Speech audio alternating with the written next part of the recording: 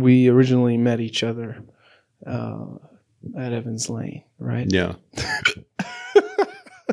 Which is funny to me. Evans Lane is funny to me because I always called it, I don't know how many people agree with this, but the halfway house for the criminally insane. Now, not everyone fits under that. I'm talking about myself, all right? I'm not talking about any other residents there when I make that joke. But it is a funny place to meet people, right? Yeah. So, and it's something to point out early on in the conversation. But also, you occupied a different space that I never had direct experience with. And that's really what Evans Lane was designed for. So I wanted to, maybe get some of your expertise. I'm not sure if that's how you look at it, but get some bits of your experience that ultimately led to you ending up in the same place that I ended up. Yeah. Right. So, and that is addiction. Right. Mm-hmm. So, how long, first of all, you're clean now? Yeah. I've been clean since November 8th. Okay. November 8th. And is this your first attempt? No, I've been trying to stay clean since I was like 18. Yeah. So for 20 years, I've had, up to 5 years clean, and I've had 3.5 years clean, and I've had a year clean. And, generally since I got in trouble and I ended up on probation, I was just smoking weed for a long time. Yeah. So I didn't give that up right away. And then when I quit smoking the weed, I tended to want to drink more. And then when those two didn't work anymore, then I would glamorize the meth and think that was going to do something for me. And, luckily my last couple of relapses, I didn't do much, and it was enough to kind of wake me up and realize that it was mostly in my head of what I thought it was going to be like. It didn't turn out to be that way. So. Wow. When did you, this is very confusing for a lot of people to understand, especially outside of the San Jose area, because I heard there's a lot around here, but when did you first get into, doing any drugs without saying any specifics? I went to a continuation middle school, and, there's a lot of troubled kids at the school, and we got in trouble for smoking cigarettes on campus. And instead of sending me home to my house, since my mom wasn't there, they sent me home with the kid that I got in trouble with. And I was about maybe 13, 14. And when we got to his house, his brother was rolling up some weed, and I had never seen it before or tried it. That was the first time I ever did it. That was the first time I ever used anything or drank anything, or, So it was smoking cigarettes, or was it doing something else with cigarettes that got you in trouble? I'm sorry. Yeah, I was smoking cigarettes on okay. campus at school. And then it went to weed because you were introduced to that by your brothers, or by your partner in crime's older brother. Yeah. And then from weed, a lot of people don't see how you could ever get into the harder drugs like heroin or meth. But for you, how did that play out?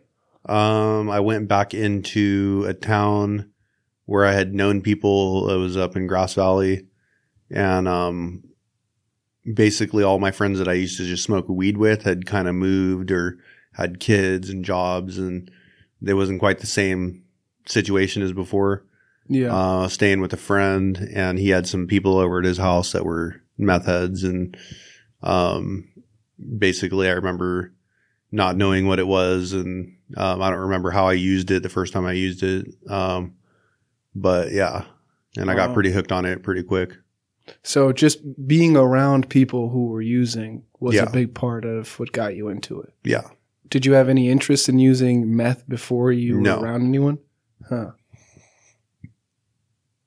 Yeah, what's wild about that is it seems that for a lot of people, for a lot of these things that maybe an outsider would consider destructive, what's interesting about it is the people who introduce you to it often are people that you trusted on some level or admired on some level. Is that accurate or no? They weren't really trustworthy people. They were kind of troubled people, in and out of jail. I didn't know this at the time, but I just remember being in a shack with them, and I can't remember if we smoked it or I'm pretty sure we smoked it, but I don't remember the initial high, you know. Right. I just remember weeks later continuing to do it, and I remember my come down and a lot of bad stuff that happened around it. Yeah. So I've heard a lot of bad things about that come down too, especially when compared to other drugs. But actually, one guy in jail told me his story of eventually getting into meth was basically that he just loved coke. Now, just love coke is an understatement, but he loved cocaine, and then someone told him, "Hey, this is like better than cocaine. You're high for longer, and it's cheaper."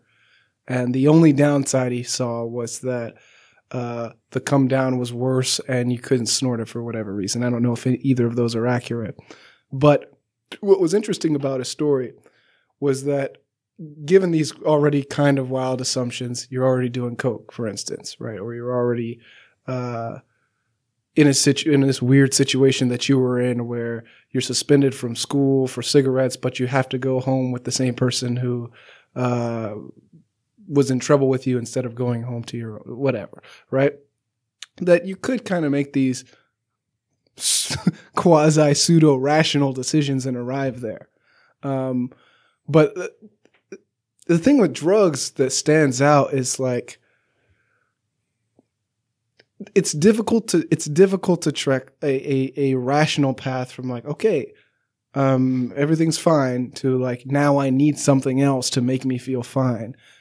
If you skip over these points of like, who was in the environment? What was going on in this person's life outside of just the fact that they were using drugs? And I think that's one of the things that the recovery programs that I've seen help people progress emphasize is like your whole environment is really something you should be paying attention to, not just this one thing. See, I grew up in a clean and sober environment. My parents both have like 30 plus years clean. So like drugs and alcohol were never in my home. Yeah. But a lot of times they would help people and bring them back to our house. And the influence of drugs and alcohol was there because of the people they were trying to help. So like the first time I drank was with people that were from AA that were newcomers, you know? So that was kind of a weird thing. It kind of made it hard for me to really want what AA has to offer because my first experience with AA was that I drank with people from AA, you know? So, yeah. But they weren't really members. They were just newcomers. So, yeah. What's the difference? A member is, you're a member if you say you're a member, but usually a member is somebody who's more involved in AA than just showing up at meetings. Like they usually have a commitment at a meeting or have been going for a number of years, have sponsees, they're working steps, stuff like that. That usually entails that they're a member, but you're really a member when you say you're a member. Yeah. One thing about recovery too is you mentioned this earlier. Is it the typical case that people have to attempt recovery several times, or is it more common that someone tries and then pretty much on their first try they achieve? That's different for different people. Like my first time getting clean, I stayed clean for almost 5 years, and I never thought I'd relapse. But as soon as I was moved away from my familiar environment and in a new environment out of the state and didn't really have my support that I had when I was here, it became easier. All it takes is one person to, you know, convince you or you to convince another person. Next thing you know, it's an everyday thing, you know. So that's what happened in college after I had a couple of years sober. The obsession never really goes away. I mean, the obsession does go away, but the, you know, like they say, once an addict, always an addict. That's kind of true for me. Like, even though I had almost 5 years clean, all it took was a short amount of time of thinking about drinking and using. And next thing I know, I made a plan, you know? Yeah. And once I had done it, it was pretty much too late to turn back. So, I mean, it wasn't too late to turn back, but it was difficult to stop once I started. Not because I was like physiologically addicted to it, but it's just a mental mind frame, you know? Yeah. I imagine that it's a little bit easier. I think I might be stealing this from some movie, but I imagine that it's a little bit easier to have like one thing as your central concern for life. Like getting this, if I get it, I'll be good. If I don't get it, I won't be good. Versus worrying about managing a bunch of different things, which is a part of the trouble with recovery is you have to relearn how to live just a normal life because you, in a way, you were ignoring so many things and you weren't managing so many things that it seems brand new. It seems like a rush of responsibility. Yeah, I'm kind of going through that a little bit right now where, you know, I get clean for 30 days or 60 days or whatever. And I realize that a lot of my energy was put into, drinking and using to deal with my problems or to not deal with my problems. And then I get clean and all of a sudden I realize I have these, you know, I have a 12-year-old son. I need to try to figure something out, but I have to be careful not to try to take on too much too quick, you know, to give myself a break and not overwhelm myself. Yeah. How does your son feel about your recovery? I don't think he knows much about my recovery other than maybe what his mom's told him, but I'd be guessing. He was too young to really know much about my addiction or anything. I kept it pretty far away from him. Like I never used in front of him and never I was just smoking weed at the time, but I would actually utilize the weed into taking care of him because I'd be like, oh, I have to spend time with my kid, and I'd go smoke a bowl. And then all of a sudden I got in a 5-year-old's mind frame, you know, and I was able to play with him and have fun with him. And so he never knew that I was using, but I knew how I felt before I'd have to play with him and how I felt like I had to go smoke some weed to get into a 5-year-old's mind frame, you know, and that became a really everyday thing when he was with me. It was really difficult for me to spend time with him unless I was, you know, high. I mean, as high as you can get from weed, but to me, that's pretty high. Yeah. The last time I smoked weed, I was in psychosis, and I thought that when I was getting arrested, I didn't feel any tasing. I was tased a couple of times, and the only thing I wanted was to turn around and look at the officer, not because I had some kind of a weird, not for liberty or anything like that, for justice sake, but because I thought that the officer was a shapeshifter, like, you know, like X-Men. What's her name? I don't know her name. I don't know. The blue chick. I thought I knew that the officer was that blue chick from X-Men, and I just wanted to see her eyes so I could see those golden shape-shifting eyes. But that was off of weed and, you know, the most powerful drug, psychosis. But yeah, that's pretty high to me. I've never been meth high. I don't think I would even. I don't really like uppers. See, for me, like I became like a daily user with weed, so I never really got high. Isn't that the funniest thing about just for a second, I'm going to jump in, about drug culture in general, is that on one hand, more use means more respect as far as like volume.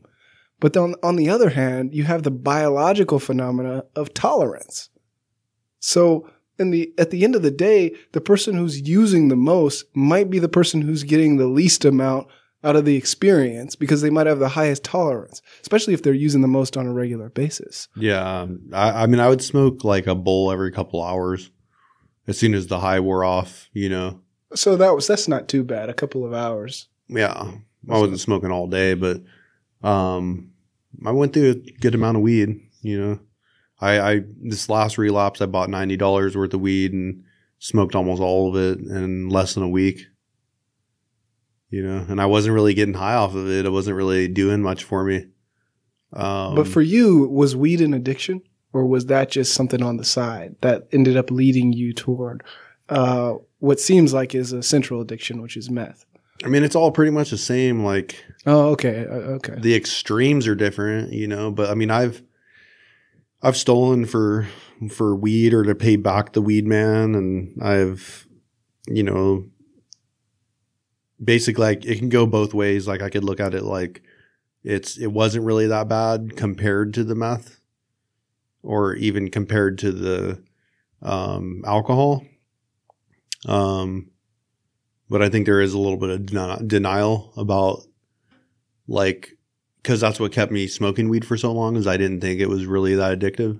Yeah. But I mean, I would flip out if I didn't have weed, you know, and I would get it whatever way I needed to. Yeah. It seems like more of a lifestyle thing for you, that especially if you're already involved in stealing shit, then it's not that much of a shift to like steal for weed versus stealing for something else if you've already done it. But it's hard to see how someone could get into get that deep into the lifestyle off of weed alone. It's not that hard to see someone who's already in it can continue while smoking weed. Yeah. Well, like, what came with the weed was like a certain type of music and just the things I would do when I was high, you know. Things seemed to be more tolerable when I was high. I would still go to meetings. I would still go to church. I would still hang out with my friends. But, you know, there was a time where it wasn't working and it was creating more anxiety than it was relieving and costing a lot of money. And, you know, but I did have times where I did enjoy it and it did relieve some of my anxiety, and it did kind of give me something to do with a lot of free time. I just was more easily entertained when I was high. Yeah. So that's my biggest problem now, is having a lot of free time before school starts, and, you know, always feeling like I need to be doing something to stay productive. And so, like, I've been doing step work, and I just finished my 4th step, and, you know, I got to wait till my sponsor comes back into town to read my 5th step to him. But, I've just got a lot of free time, and it doesn't take that much free time for me to think that like a shot of alcohol is going to feel good, you know? Yeah. But I just have to play the tape all the way through and realize that, like, the last time I drank, the next time, you know, I needed more, and it didn't do as much of a trick as making me feel good. And then the depression kicked in, and then I smoked some weed to deal with some anger, and then paranoia kicked in about getting kicked out of my house, and I ended up homeless over, you know, weed and alcohol versus in the past I would be able to keep my housing even though I was drinking and smoking. Yeah. But now I'm in a position where I'm at a clean and sober house, and you get tested for anything and you're positive, you're out. Yeah. So. But for you, there's been a little bit of a shift. And I haven't even known you for that long, but I remember back at Evans Lane, there was a lot more resistance on your part that I'm not really seeing right now. I was smoking weed when I was at Evans Lane. Oh, yeah, that's probably why. Yeah, yeah, but you seem like you knew that drugs had played a negative role in your life, but you felt like this isn't really for me, you know, this recovery shit isn't really for me. Whereas now it seems like almost the opposite, where you're kind of driving your own recovery rather than somebody pulling you along. Because Evans Lane, they honestly did try to pull you along with a lot of shit that, you know, wasn't for everybody. Yeah. When I'm just smoking weed or drinking, or smoking weed and drinking, in my mind, I have to justify it. So I tell myself I'm not doing meth, so it's okay, you know? Which is better, but for you, it's more of a lifestyle thing, so it won't work. Yeah. I mean, it's healthier, that's for sure.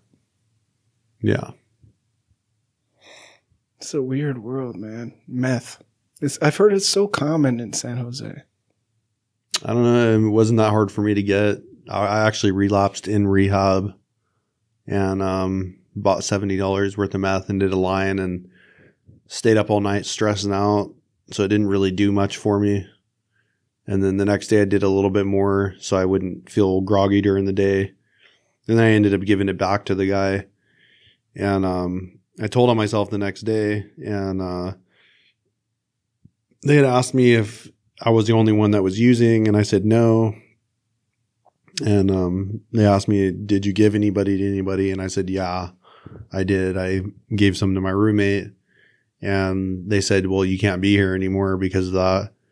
And I wasn't quite detoxed off of it. And I ended up calling up a friend of mine that I no longer have his number, but basically he knew where to get some, and so I got another like $20-$30 worth, and that was enough for a couple days. But I got to tell you, the come down is horrible. What is it like? Try to describe it to an outsider. It's like having the worst cold you've ever had. Your body just completely aches, your head aches, your real negative thinking, suicidal thinking, homicidal thinking. You want more of the drug to get rid of that feeling. Because there is kind of a rush that comes with using it. And when you're coming down and you use meth, the come down goes away. So you feel better, you don't feel as irritated. There's an extreme amount of irritation that goes with it. And like this verbal thing that happens where you have to verbalize everything that's in your mind. Really? Yeah. Okay. Yeah, that probably, because, for a lot of uppers, I guess that's the case. Racing thoughts? Yeah. Yeah. Usually comes out of the mouth. Or you see a lot of people twitching and stuff. That's part of it too. Have this weird meth twitch. I never really had that, but I just remember being really irritated, and nothing was relieving the irritation. So, I bought a bottle of liquor to help deal with the come down, and then some weed later on. And weed usually helps with the come down off meth. It does do a trick. Really? Yeah.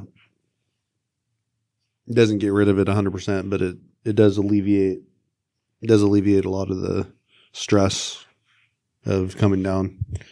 Well, that's the thing, is stress. At the bottom of it, for a lot of people, using drugs has something to do with stress, even in the professional world. In a way, drinking coffee is like that, right? But the thing is, stress might be the result of a bunch of underlying components. So even if you can decrease the stress down to zero, if you're not addressing the underlying things that are causing it, then really you're just postponing it until you sober up or till whatever happens. And I think that's one of the big things that I agree with in the recovery program. And we're going to get to this, but I don't agree with every part of, certain recovery programs. But I'm also an outsider. I've never had a hard drug addiction, so it's not built for me. But yeah, you even if you had even if you're talking about something that's not addictive, like eating cookies, I guess it's like pseudo addictive, right? If you say every time I get in a fight with my spouse, I'm going to eat a bunch of cookies, and it's going to release whatever in my brain, and I'm going to feel better. But it's not a hard drug, and it's not addictive. You're dealing with the same stress matrix. You're dealing with the same pattern, which is that, well, yes, it may feel good, right? But you also can't ignore the fact that you are having a relationship problem. And there's a reason why you're having that relationship problem. And the cookies may make you feel better about the fact that you're having it, but you're still having it, right? And that's the big thing that I agree with a lot of these programs in AA. Like, people say, I use drugs to make my problems go away. Well, they didn't go away. It's just your perception changed so that you're not fully acknowledging them. And that happens even if you're not an addict. Everybody does that. Everybody is slightly delusional. Everybody makes decisions that aren't necessarily in their best interest and then find out down the line, I fucked up, right? But the stress part to me is very interesting because I spend a lot of time thinking about things like that. What are the real problems and how can I address them?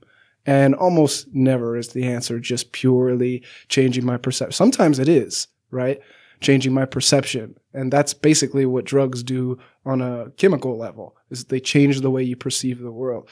But also, you can change the parameters that are leading to your stress too, right? You can address problems as they are. And they have that term, life on life's terms. Yeah, not everybody uses drugs because of their problems. A lot of times they just like the way that it makes them feel. And it's a weird point to make in this context, but that's my second point, which is sometimes your only goal is to change your perception and there is no underlying problem, in which case drugs should be legal. You shouldn't be thrown in a cage for changing your perception, especially if you're not doing it to ignore any problem. Sometimes it can help you see deeper into a problem.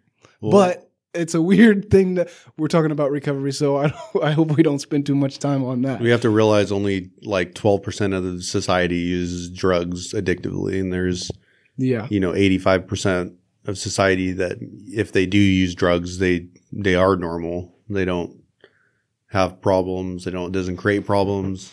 Right. It's a solution, but there's 12% of the population that, despite negative consequences, they continue to use, Yeah. Whether they had problems before or whether there's problems created because of using.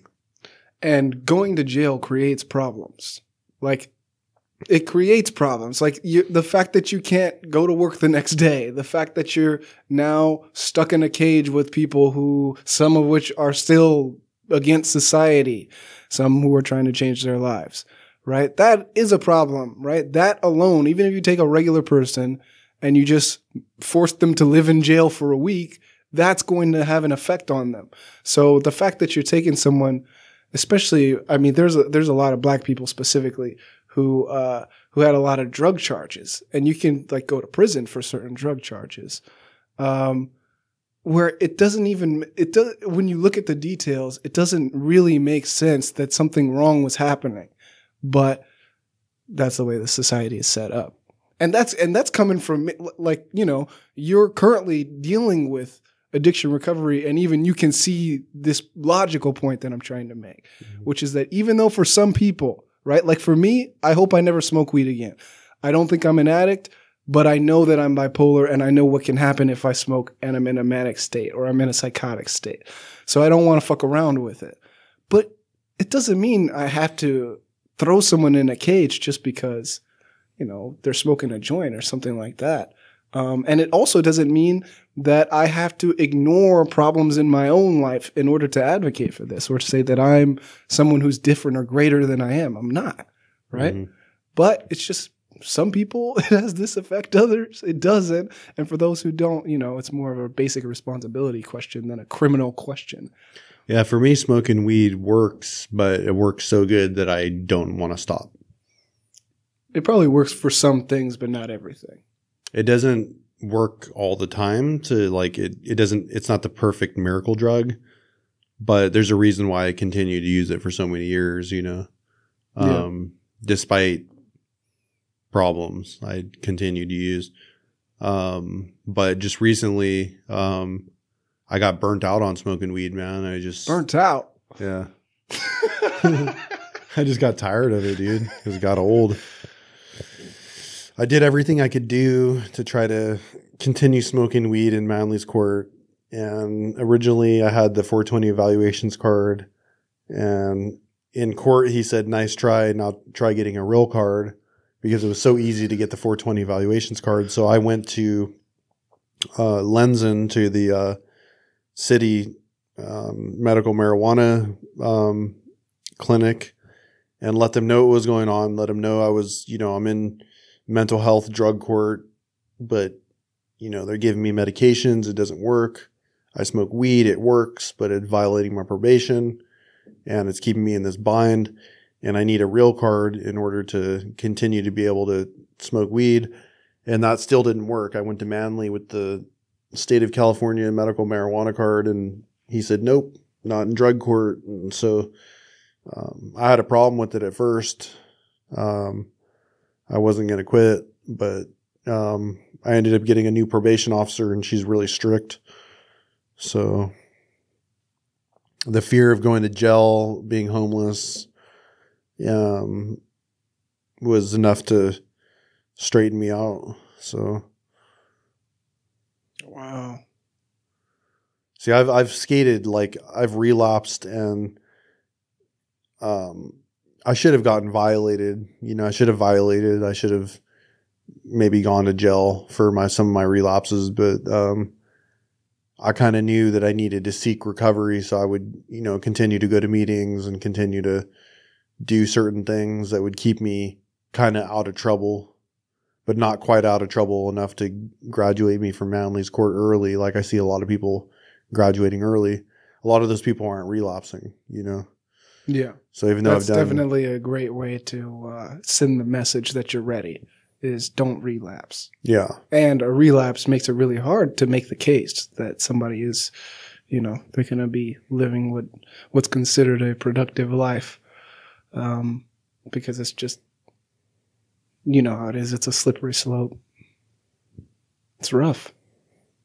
I'm sure that for you, there's probably people that there's probably a lot of people that who are still stuck in some cycle that you've just recently broken free of. But yeah, it's bad out there. Yeah, it's easy to see people that are more messed up than I am and think I'm not as bad as they are, but really I have to look at that I was pretty bad, that I wasn't. How bad were you? What did you look like at your worst? The worst I got was about 135 pounds. Couldn't see out of my left eye. It was completely black. Black? Is that a result of the meth? What happens? Or you got in a fight? My eyes shut down. I couldn't see out of my eye. Oh, wow. Talking to myself, thinking that Satan was after me, lashing out on people, breaking stuff, kicking over memorials, on the side of the street, breaking crosses. A lot of it was just anger and frustration of using, it was bad. So that's about the worst it got. And I had fallen on my face, so my whole face was completely just covered in blood and scabs, and I'm still using and walking around Los Gatos, Well, at least you got that part. At least you picked a nice city, right? I heard that's a pretty nice area. Yeah, it was all right. It was a safe place for me to go. There you go. A lot of churches and a lot of meetings. So no matter how bad it got, I always ended up at AA meeting or an NA meeting. Do you have a preference between those two? I think I prefer AA because there's more success and more long-term sobriety. Well, alcohol's legal. So people are more likely to show up, right? And people don't hit as big of a bottom as in NA. You don't see a lot of people in NA, they may have some time clean, but you wouldn't know it by looking at them, That's fucked up. And then there's that joke, what has 3 teeth and what's 13 feet long and has 3 teeth? The front row of every NA meeting. Oh, man. Yeah. Well, when I was at Evans Lane, I liked NA more than AA. Just because I liked the wild stories. Because I got in there off of a psychotic break. So for me, it was closer to like an LSD experience than anything else. So to hear more wild stories was more relatable to me than to hear I copped from this dealer or whatever, and this is how I would smoke, and this is how I'd be like, or drinking was the most boring to me at the time. Now I like AA just because, the place where I go is AA. But I used to appreciate those NA stories just because they're true stories. It's better than watching a movie because this is someone sharing their heart basically about them being at the bottom and coming up to this point where they can speak in front of you and appreciating every small bit of it for like, you know what? I'm not a millionaire, but I'm fucking here and I'm happy that I'm here. And it was genuine. And in AA and AA, both of them are genuine, but in NA, at Evans Lane, I just remember hearing some wild shit.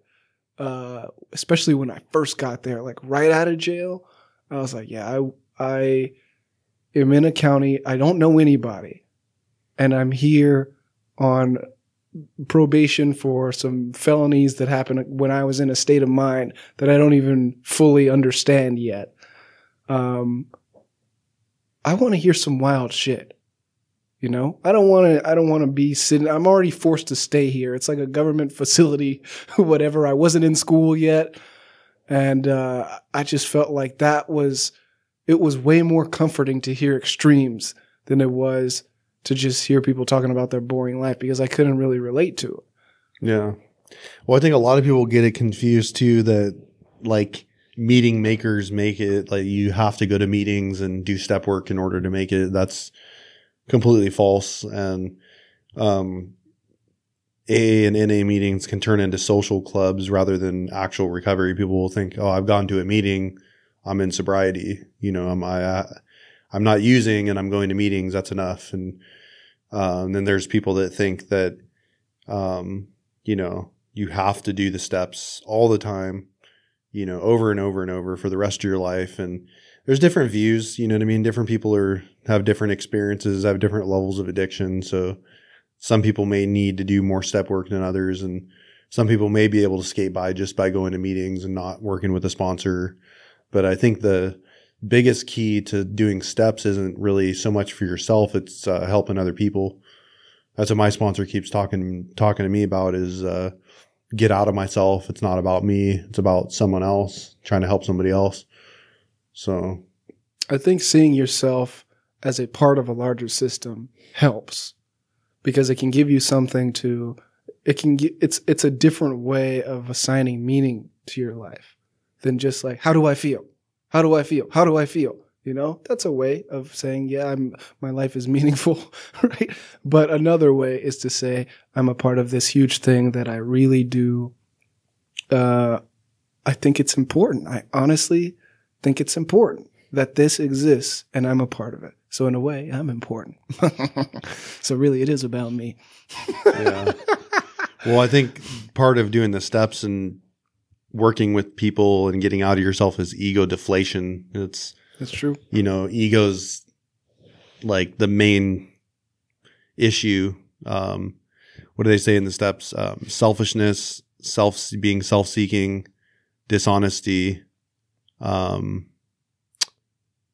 I forget the other one, insecurity.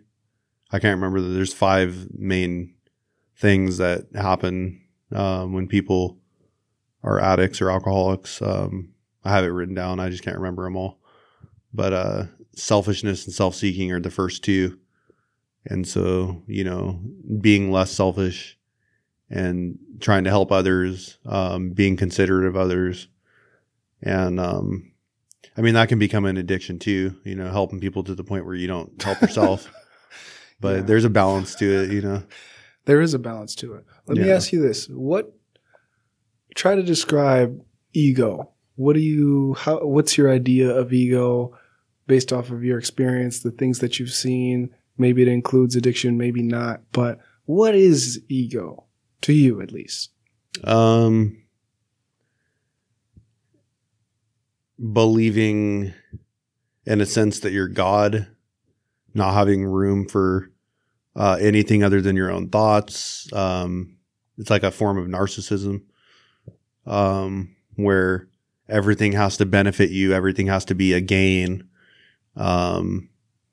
You know, and not leaving room for anything other than your own thoughts and basically playing God, you know. Yeah.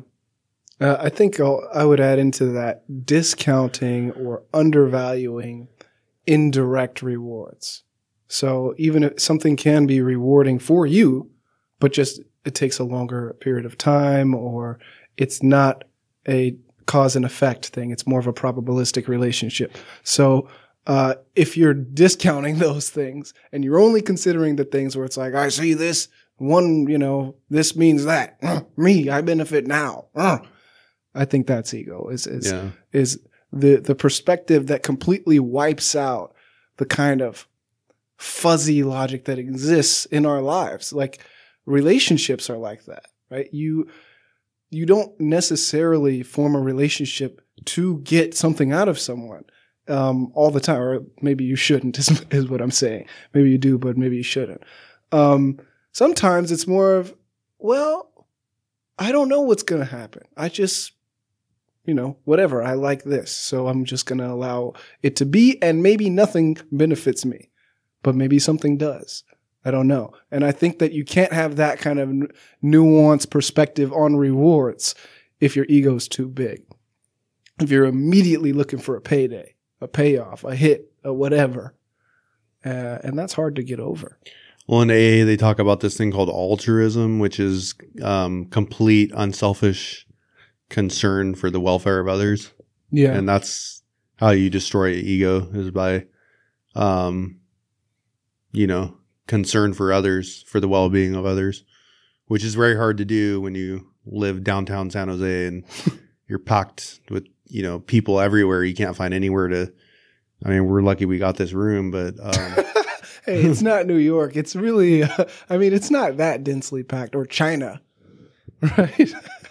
It's not that bad, but I see what you're saying. Yeah. It is hard. Yeah.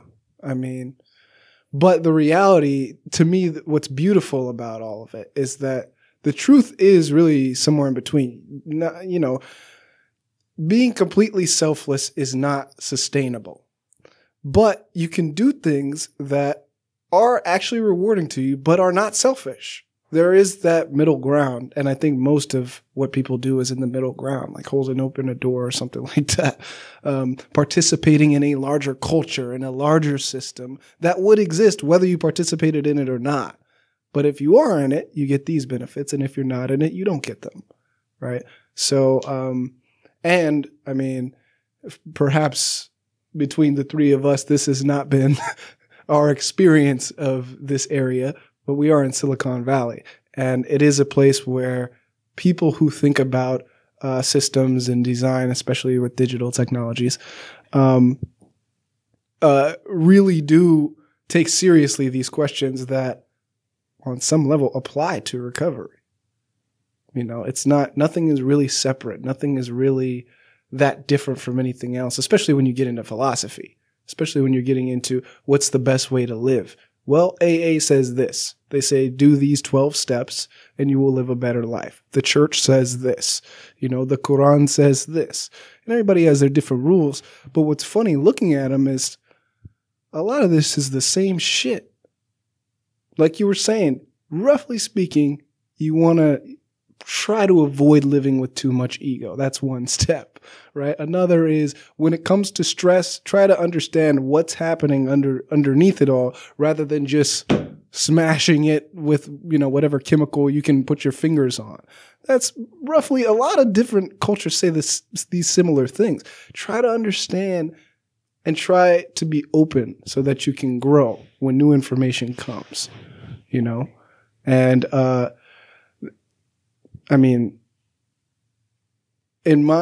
haven't gone through, in fact, I think I'll do this maybe before school starts, but the 12 steps, right? What are these 12 steps? Is there any other way to translate what's going on in these 12 steps? Well, of course, you would never hear it in a meeting, but you can probably translate this into plain English into something that the average person would agree with. For instance, you should notice your shortcomings. That's something that I remember from these steps. Of course you should be reflective in your life. That's not unique to AA, right? That's just a general principle that a lot of different people have said over time and space.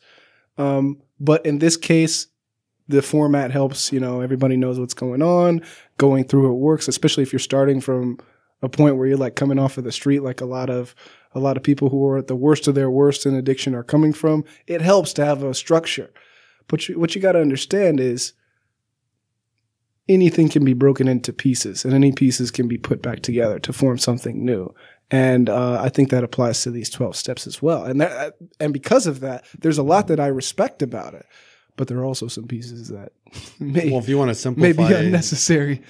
If you want to simplify the 12 steps, you can go back to the Washingtonians and the Oxford group, and they had the 6 tenets, which is basically like a shorter form of the 12 steps. Why do you think 12 is special?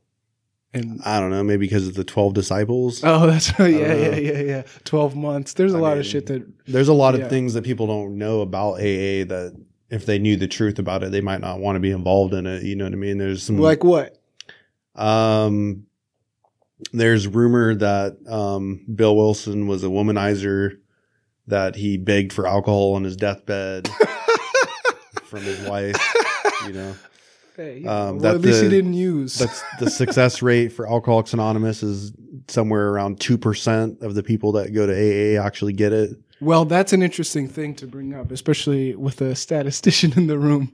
How would you measure the success rate of something like AA? You can't, because it's an anonymous program and they don't have any way of validifying who's involved in the actual study.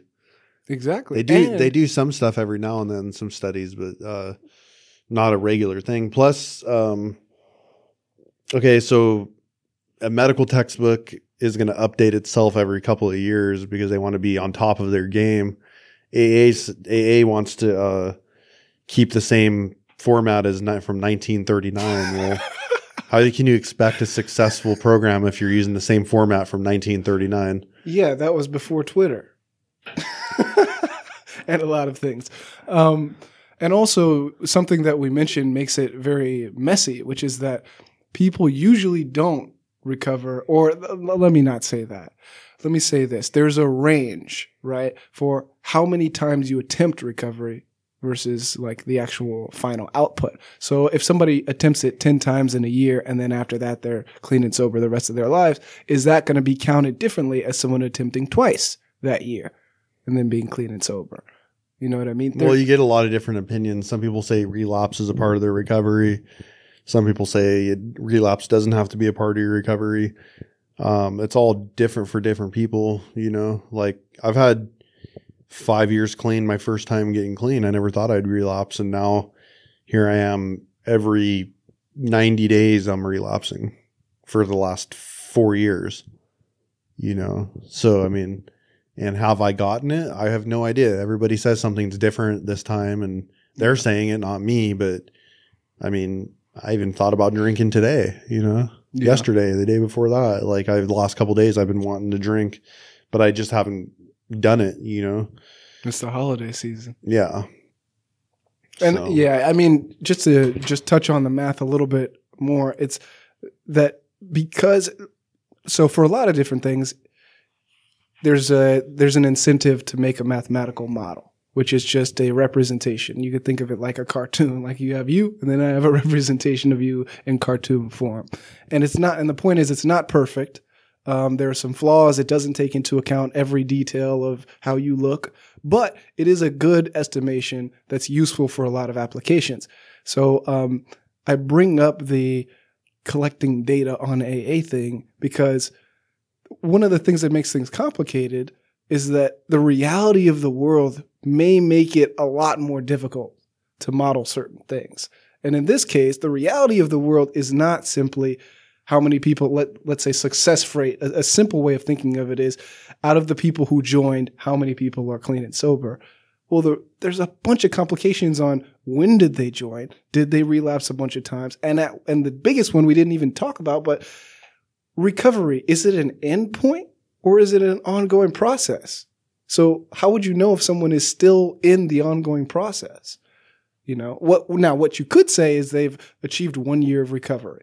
And then you could say, that's how we're going to do the success rate. We're going to say, or X amount of years of recovery. We're going to say out of all the people who joined, this percentage achieved X amount of years of recovery this far in. And then it would be, but then again, you still have to keep collecting the data and it says nothing about relapse. So maybe that's not very interesting, but to me, there is a kind of a statistical issue here, but it comes about when you do bring up these criticisms and say, hey, wait a minute, how effective is this? How can anybody ever, not only do we not know, but is it even possible to know? And yeah, that would deter some people who have like 3 days or something. If they hear some shit like that, then they're just walking out and thinking there's no hope for me. And you don't want that either. Well, I think AA's original program had like an 80% success rate. Yeah. And that was before people hung out in AA meetings and turned it Wait, into people didn't do that before? No, it was a lot of it would happen at people's houses, and it was like their families involved, and there was no halfway houses, there was no rehabs, there was hospitals, sanitariums, belladonna treatment, electroshock therapy, stuff like that. And oh yeah, by the way, I forgot to mention,